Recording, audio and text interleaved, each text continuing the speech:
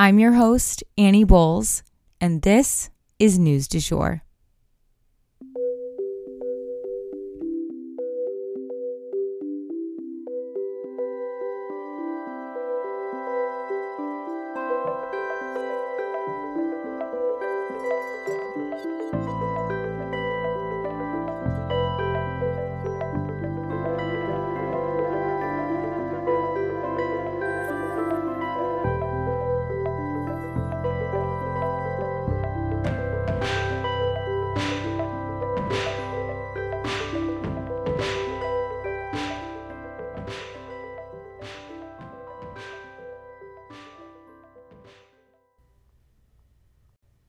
Hey you guys, happy Monday. So just as a heads up, your girl is definitely under the weather today.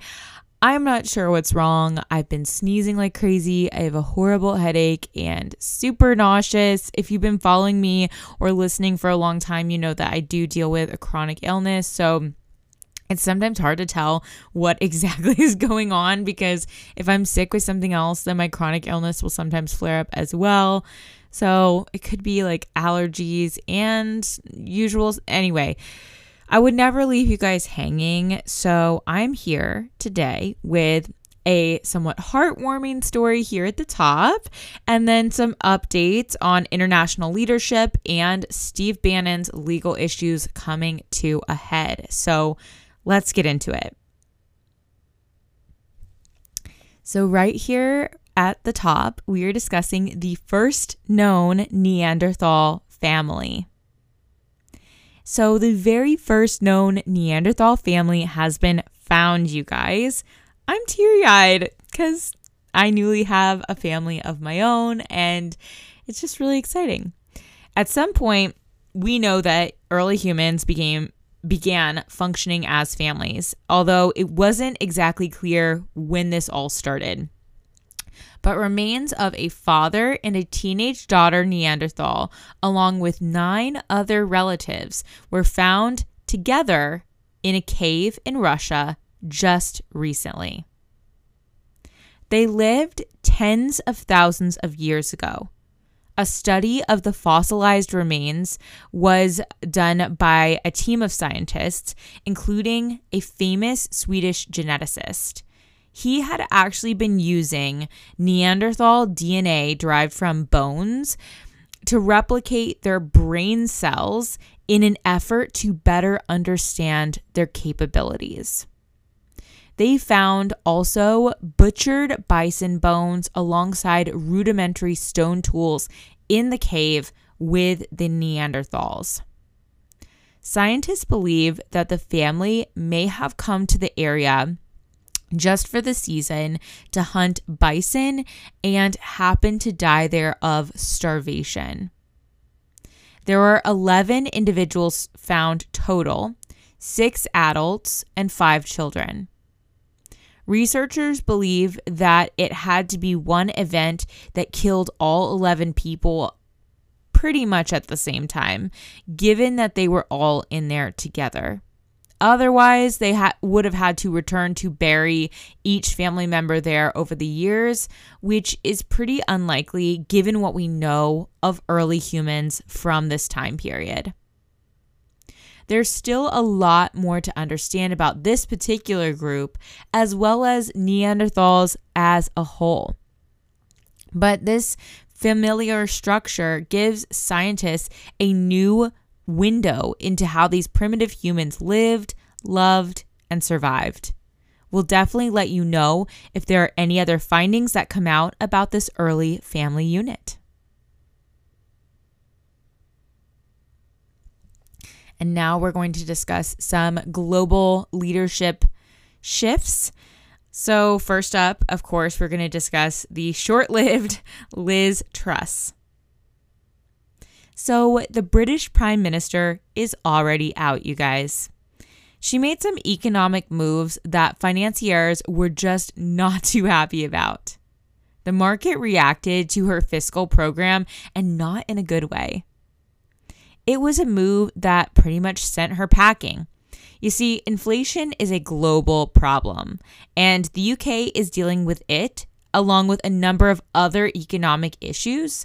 So the situation is fragile and not really time for someone to come in like a wrecking ball, so to speak, and try something drastic. She was literally sworn in September of this year, you guys. So she was in 10 Downing Street for less than 2 months, poor thing. And now she's back to packing her bags and her staff. But her competitors are wasting no time in picking her bones. Several conservative cabinet members are already eyeing her post, even former Prime Minister Boris Johnson. So we'll keep you guys posted on what will be next for this position. Stay tuned.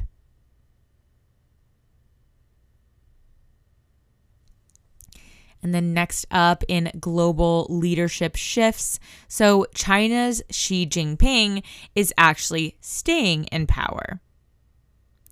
Over in China, Xi Jinping is elected, quote unquote, for a third term. I obviously use air quotes heavily there because communism is not a situation where the people vote, but rather a legislative body elected by another legislative body and another one, and so on and so forth. Of course, they argue there that elections are based on merit, air quotes, but what that really means is they're based on who is keeping the higher ups happy. He also revealed a new all-male cabinet lined with loyalists. Woof. So that is the shift I was discussing. You know, there's been 2 power shifts.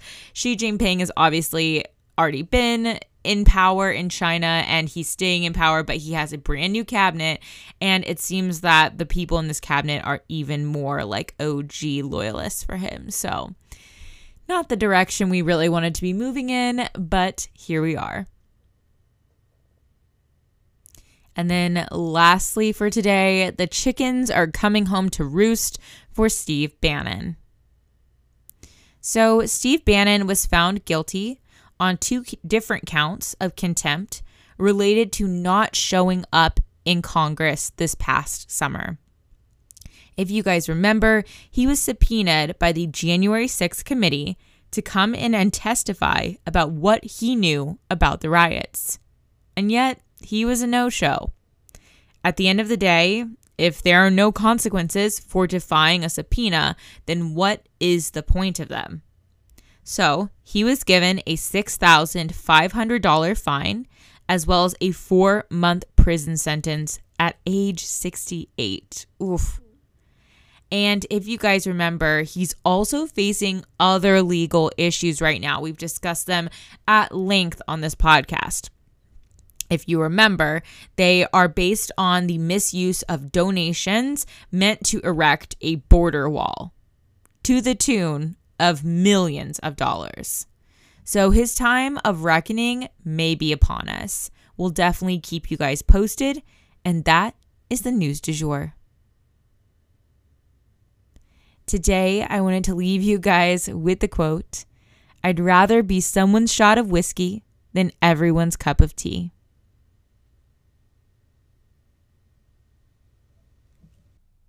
If you enjoyed this episode, please consider becoming a patron of our podcast. For $7.99 a month, you can unlock tons of perks like breaking news text messages so that you're never out of the loop.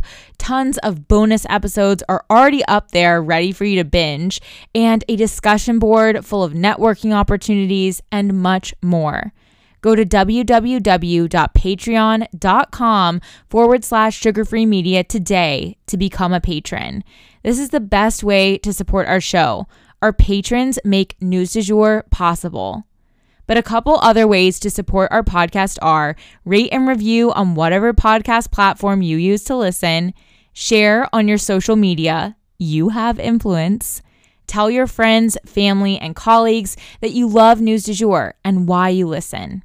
You can also follow us on social media under sugarfreemedia.co on Instagram, just sugarfreemedia, all one word, on TikTok, and sugarfree_media on Twitter. We also have a weekend newsletter called Dreamers Digest that's full of dreamy content recommendations for your weekend, and a life update from yours truly. Sign up today on our website, www.sugarfreemedia.co. Our music is by Joey Lavoie and Nicholas Foster. Our cover art is by Hannah Pierce Photography. Our Sugar Free Media logo is by Catherine Jezik Designs. Any twinkling or little footsteps you might hear in the background are by my dog, Rhett.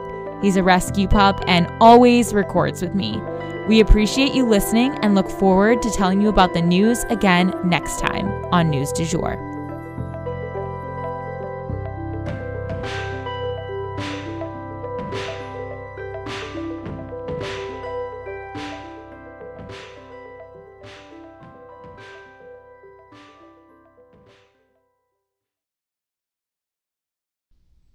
Broadcasting from Oklahoma.